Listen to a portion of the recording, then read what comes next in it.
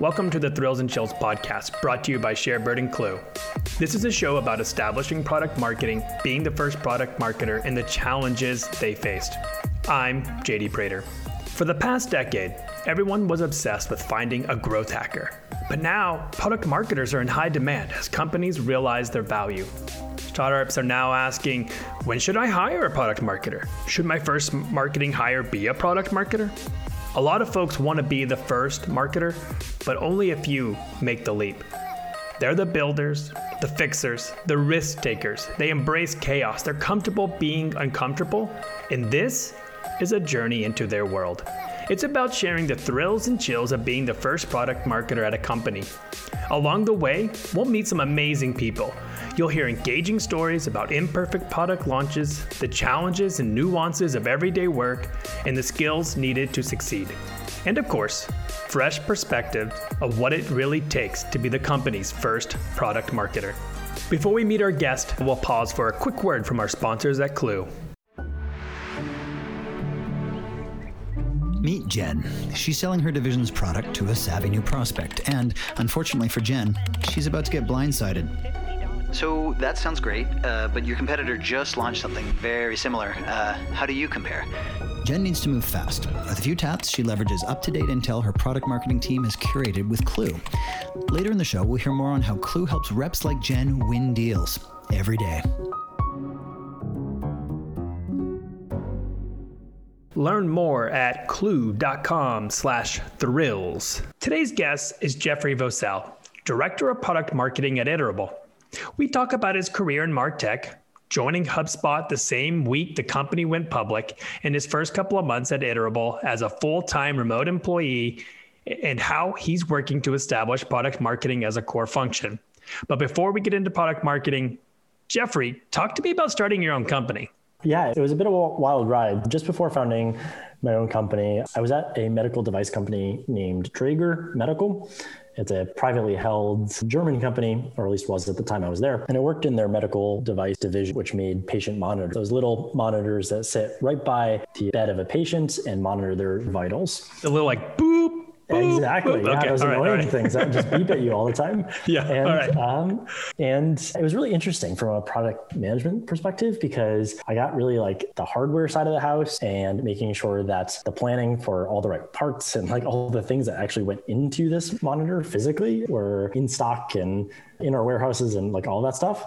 And then I got the other side of the house too, which was 95% of these monitors was the software that's actually running it. So I got to like really see both sides of that. And that was interesting. But towards the tail end of my kind of tenure at Dräger, as you can imagine in like the medical industry, there's just a lot of rules and process. And that's just not the environment that I function best in. And so towards the tail end, I was getting a little bit frustrated by that and met up with a few people I would call friends, actually. A few folks from Dyn, it's spelled D-Y-N. It's now acquired by Oracle, but at the time they were really a DNS and email deliverability company. And I met up with a few friends there and really had the idea for TrendSlide. And Ben, co-founder, and I met from there and kicked things off with a kind of a small round of angel funding. I think it was 150,000 if memory serves me correctly, and decided to both leave our full-time jobs when we got that round of angel funding and really just go after this full-time. And TrendSlide was a mobile app that connected to a lot of software systems like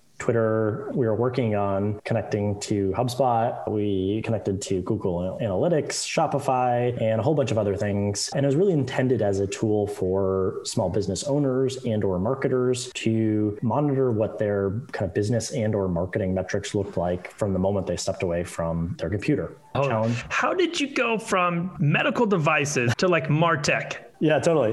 It was quite the jump. Really, I guess the impetus for it or the driving force behind it was at the end of every month at Dräger, we had to send a whole bunch of reports to the FDA from hospitals and what had happened with like patients being connected to our monitors, both good and bad outcomes. And a lot of the reporting responsibility was up to the PMs at Dräger. So we had to go into Salesforce and go into a whole bunch of different systems to collect all this data to really build these reports for the the FDA. And as you can imagine, these reports were pretty long, so they took a fair amount of time. And I thought to myself, I'm like, there has to be an easier way. And when I started thinking about that, I started like really investigating business intelligence solutions. And I discovered there was already a class of tools, so to speak, like Domo and others at the enterprise level. And so I had no intention of trying to fast follow them. And I thought to myself, there doesn't appear to be anything like this for kind of the smaller side of the spectrum of businesses. That's where the idea came to be. And just jumping into Martech was just luck. And so you had a co-founder. How did you guys split the roles here? Yeah, Ben's a great guy. We still chat occasionally today, and he is very technical. He's one of the most incredible developers that I've ever had the fortune to meet or work with. And so he took all of the software architecture and building the actual physical product itself. And I worked with him a bit on that because I just come from a product manager role. So I had a fair amount of experience looking at the UI of different software and helping with that. So I helped a fair amount on some of that, but Ben really brought all of those conceptual ideas to life in an app format. And so it was really a pretty clean split between him actually like building the product and building the application itself. And I was managing essentially the business and the marketing side of things. As the business went on, so Trendside was essentially in business for about 18 or 19 months or so before it got acquired. So your first company that you start, you are able to raise $150,000 and then you're able to then sell it within the first year and a half. Yeah, it was. Wow. Okay. And then this kind of got you into product marketing. Like this is like your foray. It did. Yeah. I was fortunate where somebody on our board was the CEO of an A/B testing company down in Boston, was privately held at the time, had no venture backing, but they'd grown significantly. They were like a 120 person team or something that had just grown all naturally, which was pretty incredible. And they had no product marketers. They were really looking to kickstart that role within the company. So I decided to go and join SiteSpect and be really the first product marketer there. Nice. And then you eventually go to Nanigans, which I'm familiar with. Talk to me a little bit about Nanigans and then eventually making the leap over into HubSpot, which we're going to get into, but let's spend a few minutes on Nanigans and then I'm going to tee you up real nice here on HubSpot. Awesome. Yeah, SiteSpect was great. I think one of the interesting things is I'm sure you are well aware of, JD, is like every company defines product marketing just a little bit different. And at SiteSpect, given I was the first product marketer, they didn't quite know exactly how to define the role. It was, I think looking back on it, it was a mix of content and what I would probably call like traditional or maybe true product marketing to a large extent. It was a good mix, but it was an interesting balance to strike. And after a year or so at SiteSpect, I touched base with actually a former HubSpotter, which will lead into our HubSpot story, who was leading the marketing team at Nanigans at the time. And he reached out asking me if I'd be interested to lead the product marketing team over at Nanigans. Oh, nice. And I was like, yeah, of course I'm interested. Who wouldn't be? So Dan and I instantly hit it off and I decided to hop over to Nanigans and join there. And that was an incredible ride I was only there for about 9 months or so and happy to get into that, but I was only there for about 9 months and it was fun leading the team over there and joining that company. And then from Nanigans decided to jump over to HubSpot. We'll get into some of the Nanigans stuff, I think, towards the end, but I want to talk a little bit about HubSpot because you were there for a significant amount of time. You're looking at over 6 years, but I think what's really fascinating that I learned was you joined HubSpot the same week they went IPO. That's got to be a ride. Like, how do you get higher than that? I'm sure the company was like just so excited. Yeah, there was just like this real tangible like celebration and sense of excitement in the hallways of HubSpot at that point. Joined on a Monday. I think I was in a new hire class of roughly 20 or so, maybe a little bit more than that. And we all started bright and early on a Monday morning. I believe HubSpot went public on a Thursday, if memory serves me correctly.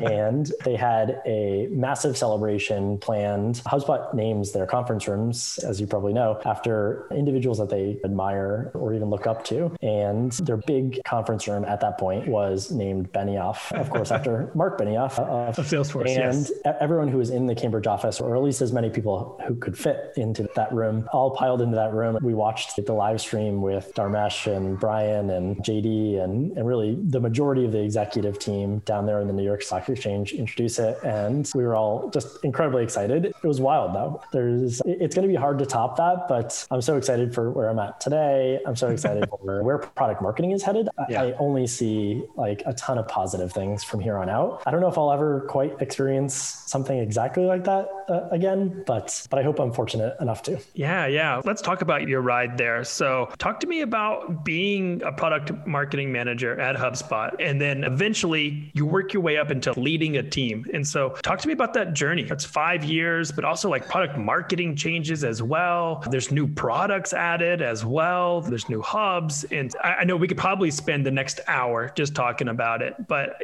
just synthesize, if you will, if you can, just what that was like. Yeah, HubSpot was, at least so far, one of the best experiences of my entire life. When I started, I really came to the table with a lot of experience in the CMS market, came to the table with a fair amount of product marketing experience given my time at SiteSpect and Nandigans. And that was a good combination. HubSpot had a CMS at that time, but it was considered an add-on product. You needed to purchase probably their flagship product or the most well-known product that they have, which was at the time, at least, Marketing Hub. Might be their CRM today, but at the time it was definitely Marketing Hub. And they really wanted to grow that business around the CMS add-on. I think it was my second or maybe third week at HubSpot. I was brought in front of the executive team. It's a meeting that they call HELM, or HubSpot Executive Leadership Meeting. HubSpot loves acronym, by the way.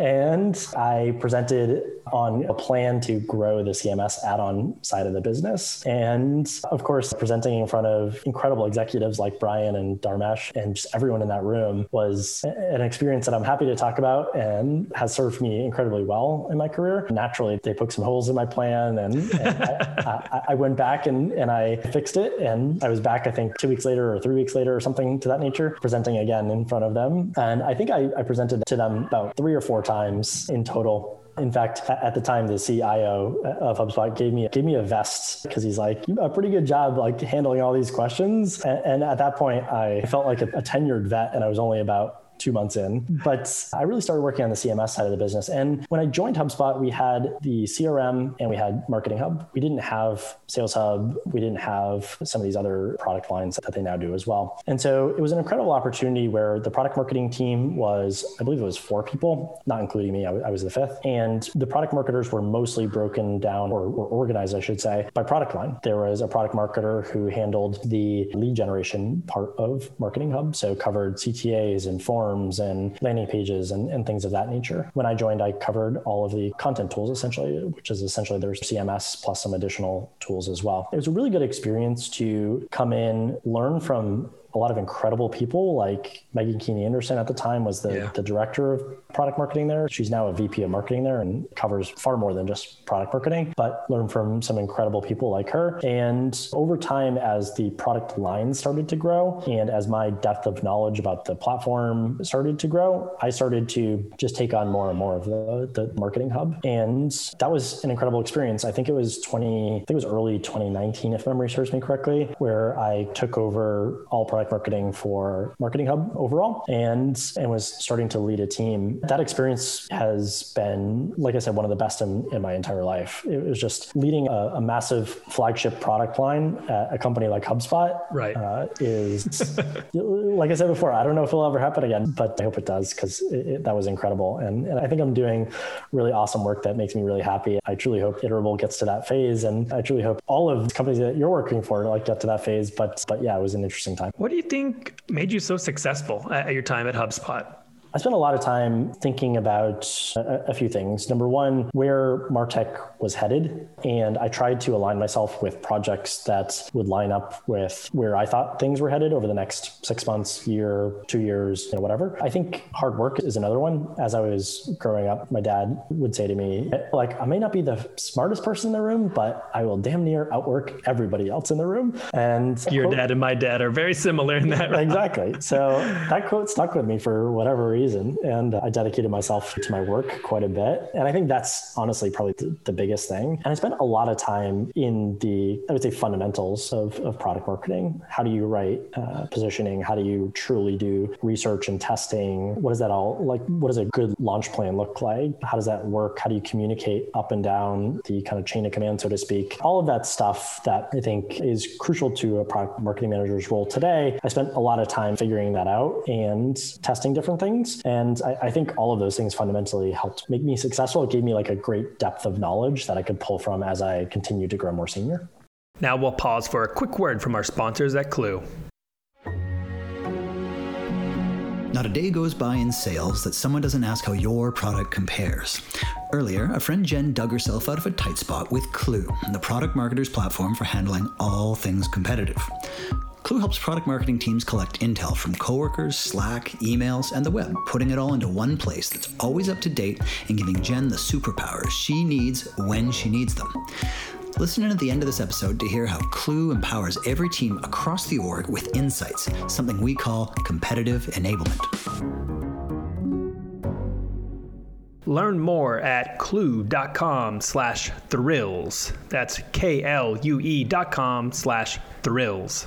Yeah, looking at your career at HubSpot, how did you know when it was time to leave? You're moving up every year and a half. You're leading a team. You're leading a hub. What was it? Was it just time? I'd love to dive into it. Yeah, totally. So I left HubSpot when I was leading. I should back up and say I was leading a team of 4 people at HubSpot, and the overall product marketing team at that time was, I believe it was 16 people. 16? Yeah. Wow. Okay. And to be clear, product marketing at HubSpot is inclusive of competitive intelligence. So there is a leader of competitive intelligence at HubSpot who has, I believe it's 2, although that number may be different now since I left, but I believe it's 2 analysts. So it was really like 12 or 13 or 14 PMMs, essentially. I was leading a good portion of the team, but certainly not all of the team. And I was at a point in my career where the senior director of product marketing, a woman by the name of Mary Margaret, was fantastic. And I could foresee her being in that role for a long time. And I really wanted an opportunity to lead my own product marketing team and to grow that function. In addition to that, HubSpot has grown tremendously. I believe they're right around 3,900 or 4,000 employees today.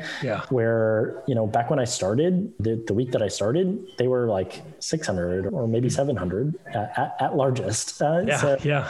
And so it's a way different company today than it was 6 years ago or so. And I missed some of those aspects of being smaller and more nimble and moving fast and some of those things. So I wanted a lot of that again. I wanted to be a part of a team that needed a little bit of that structure and was part of a company that was rapidly growing, but wasn't like overly indexed on process and structure. And I think there's a lot of great things about that, just to be clear. The way HubSpot does launches is remarkable. They are a gold standard to probably folks like you and I, but there's a lot that happens behind the scenes and on those launches, and I'm happy to talk about that. But some of the kind of process piece, sure. going back to my medical device days, started to crop up, and that's natural. That's not HubSpot's fault. It's the fact that they are now at 4,000 people, and you need process to manage that size and scale of a company. And I wanted to be at a smaller, more nimble organization that was growing and scaling really fast. And so that's really the time that I started looking. Let's get into the looking part of it. I'm actually curious. So this is something I know, again, we're talking about first product marketers. We're talking about establishing product marketing. And you've given us a pretty good overview of you doing it. So now we're going back to a startup now. We're at Iterable. Is that series C, series D? Series C, I believe. Yeah. C. Okay. So what were you looking for? Did you have criteria? Like, how are you vetting all of these different roles that you could possibly have? You're a senior manager, product marketing at HubSpot. People know HubSpot. They know the company. They know the product lines. And I'm sure that makes you coveted to some extent, right? Yeah. Totally. And so how did you facilitate these conversations? How did you look at and evaluate companies? Yeah, I was fortunate that being at HubSpot helped open a fair amount of doors for me. In fact, when I started my job search, I guess I was fortunate in some respects that I wound up talking to more companies than I expected. And maybe this is just part of the nuance of who I am, but I started a spreadsheet because I just couldn't keep track of all these different companies in my head and whether like I had responded and where they were at in the process and like all this stuff. So I started a spreadsheet. But anyway, it definitely helped open some doors. And I think I went into it almost like a little bit on the fence whether I should be looking, to be honest. I was very well aware that HubSpot was a really special company and a really special place. And part of me had one foot in the door and one foot out of the door. So with that in mind, I didn't pre-write a long list of requirements or come up with something to that nature. I knew I wanted a director level role at an established company. So I have a family, so I couldn't join a company that was too early and had too much risk. But I wanted to join a company that felt like it was on a really strong growth path that's needed, frankly, the structure of product marketing needed somebody to come in and just lead a broader product marketing team.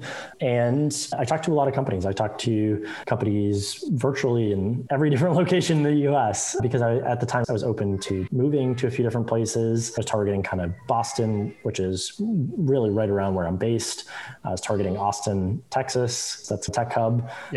Looked in San Francisco quite a bit. Iterable has their headquarters in San Francisco. I'm still on the East Coast working remotely, but I looked at a number of different locations and talked to a number of different companies, a number of different sectors. And it came down to really 3 companies, and Iterable was the leading one there. And when the offer came in, I had to accept it because they were definitely leading the pack. Cool. And I felt, you mentioned this earlier, but I felt pretty similar where coming from MarTech at HubSpot to Iterable that had some similarities, and they have quite a few differences too, by the way, that I think aren't maybe totally apparent to the broader market. But coming to a startup that felt like it had some similarities, I felt would do me a lot of good because it made the transition easier, and it has made the transition easier.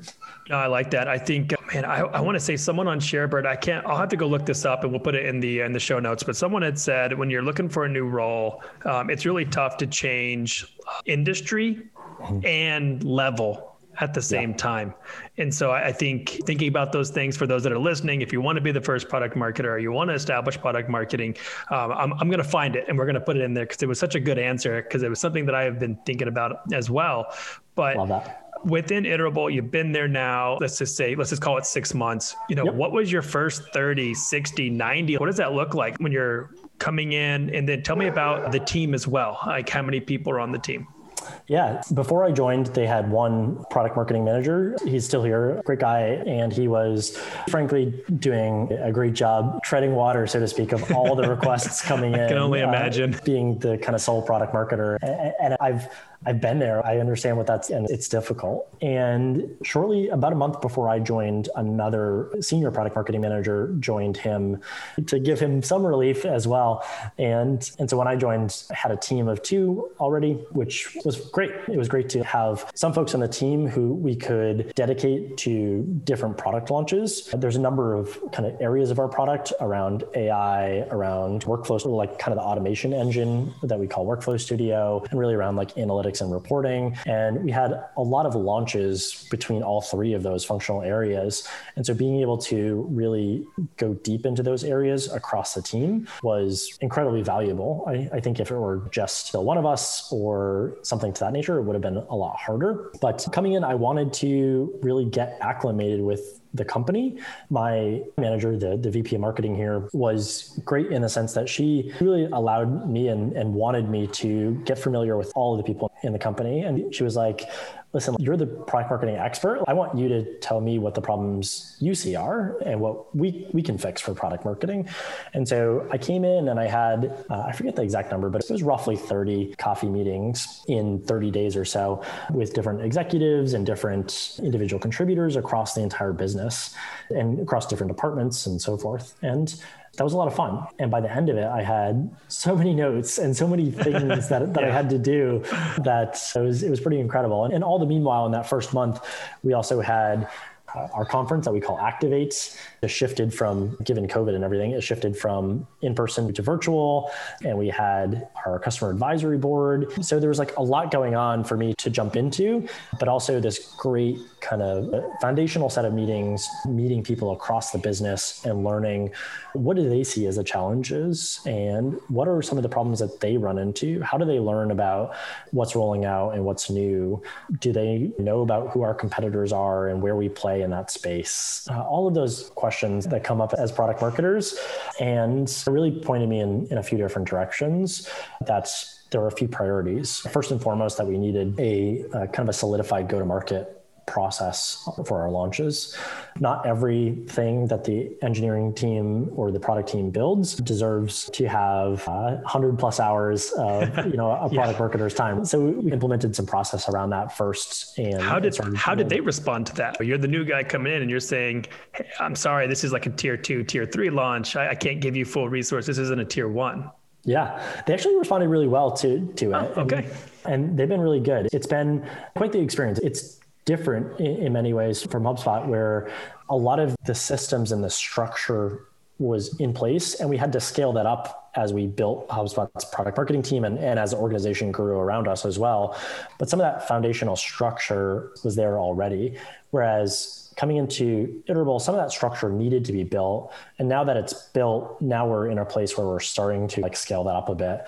And it's a learning experience for all departments, not just product marketing, right? Like you have to work with CS and sales. And if you have an enablement team, which we do here at Iterable, and I'm super thankful for that, you have to work with all of those teams to really nail this and ensure that the process works for all of them, but that the launch is also tailored enough to meet their needs as well. What do you think, what skills are needed to be as successful as a first PMM? You've done this over and over again within your career. What makes someone successful? What makes you successful? What advice would you give to anyone listening to say, if this sounds like you, this could be a good fit for you? Yeah, I think it changes and evolves as the company evolves and gets through additional stages. Like a PMM who may be a great fit for a Series B company is probably not the same individual or same set of skills, I should say, as somebody who may be a great PMM at maybe a public company or just a later stage company. And that's okay. I honestly took a while to internalize that. As I mentioned in my HubSpot, I looked back on some of the early days and said, that's where I really thrived, is the fast pace and the excitement of a lot of things happening. And I really fed off of a lot of that to grow and really do really well. So I think on skills, adaptability is a must. Product marketing, regardless of whether your organization is big or small, or early stage or later stage, product marketing will be one of those roles that throw a lot of variability at you. And inevitably in the process of a product launch or something that you're working on in product marketing, something will happen, something will change. So you need to be adaptable. And I found it to be like an earlier stage company has a lot more of that, right? So I think being adaptable is one of those core skills. Yeah. I think the other thing is around organization and being able to be that glue between these different people. Your role is essentially to take what product is doing and connect that out with the broader market. And you need to be able to seamlessly share that with sales and CS and others in the organization and work. Especially if you're a sole product marketer, you need to be able to communicate up and down from C-level executives all the way down to brand new hires. I think that can be tough. I think the biggest thing is spend a lot of time with people, get to know them, be empathetic, not only with obviously others on the team, but with the actual people using your product or software or solution. Learn about them, learn about what their day-to-day is. They have challenges in their work life. Everybody does at this point, like working from home and on Zoom a lot and whatnot, but learn about them. And if you can do that, some of the other skills around that, such as how to write perfect positioning or things like that will naturally fall into place. And obviously you should spend time on that stuff, but a lot of that will fall into place. Yeah, 100%, man. I agree with those. Whenever you think about the thrills and the chills, right? So this is the podcast name, Thrills and Chills, the highs and the lows, the wins and the fails. What do you got for me? What are your thrills and chills for this episode? Oh, it's a great question. I'll give you two thrills. You and I were talking about this a little bit earlier, but one of them is it seems like you can't go anywhere without hearing about the PS5 and what Sony is doing with that gaming console. Just killing it. Yeah, totally. And they're doing incredible. And I used to be a gamer. I am no longer. I haven't touched a gaming device or console in 10 plus years at this point. Yeah. But even still, with all the commotion around it, I do think from time to time, maybe I should get one of those. And even what about the kids? Did the kids play now? They do. Yeah, they do. Okay. Although I think it's maybe a generational thing. They love playing on their iPads versus the console itself. That's good. At least you don't have to cut off your left leg to get one of these things. They're in high demand. Exactly. And the second thrill I'll give you is Iterable. One of the very first projects that I started to work on, which was really a result of a lot of those conversations that I had, was we needed a new way to talk about the company. We needed a new company narrative, essentially. And just rolled that out actually over the past week or so. So nice. That was a long project, about 3 or 4 months worth of work.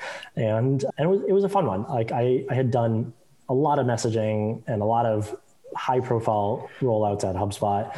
And this was like not the first time, because I worked on quite a fair amount of company level messaging at HubSpot too, but this was the first time being in the driver's seat of that entire process. And that was a ton of fun, I have to say. Very stressful too, but it was a ton of fun. Oh man, especially within like your first 6 months coming in, just aligning vectors, as Dharmesh would say, dropping a new narrative. That's a great thrill. Any chills? Oh yeah, this is a tougher one. I'm pretty positive person overall, pretty upbeat person overall. And it's not to say I don't see some of the bad in the world, especially today, but it's hard to pick out a chill. I think one thing I'll say, it's not really a chill, but one thing I think I'll just say here is that I think product marketing is at this interesting inflection point. There's an influx of kind of new product marketers coming to ShareBird and asking questions and joining these other organizations that kind of represent product marketers. And there's probably not a week that goes by that you probably don't get a number of LinkedIn messages from people interested in product marketing. And it's the same with me too. I probably have a few conversations every week of saying, hey, how did you break into product marketing? And can you help me with this or that? Or can you read my resume? Or just questions like that. So I'm so excited for the next, let's just call it 3, 4, or 5 years of product marketing and what that looks like. I think the past 10 years have been incredibly exciting, but I think we're going to see that grow exponentially over the next 5 years. Jeffrey, thank you so much for taking the time to walk us through your career from starting your own company, being the first product marketer, and now establishing the function at Iterable. I'm really excited to see what happens and for this narrative to roll out. Salespeople want short, digestible insights. They don't want 17-page decks that are scattered across the web and who knows where. Clue makes it easy to create and deliver battle cards. In a pinch, sales teams can find them easily with all the insights they need on how to handle their competitors while working a deal. And with Clue, it's not just sales teams who want battle cards. The product team, customer success, and marketing, they all compete too. Now, everyone can compete to win. For any of you wondering how to put together a competitive enablement program or build battle cards that your sales team will love, head over to clue.com/thrills. That's KLUE.com/thrills.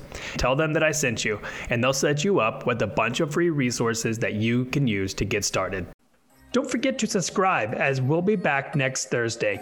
And if you have any feedback on our episodes, things you liked, things you want to hear, anything else, please email podcast@sharebird.com. That's podcast plural at sharebird.com.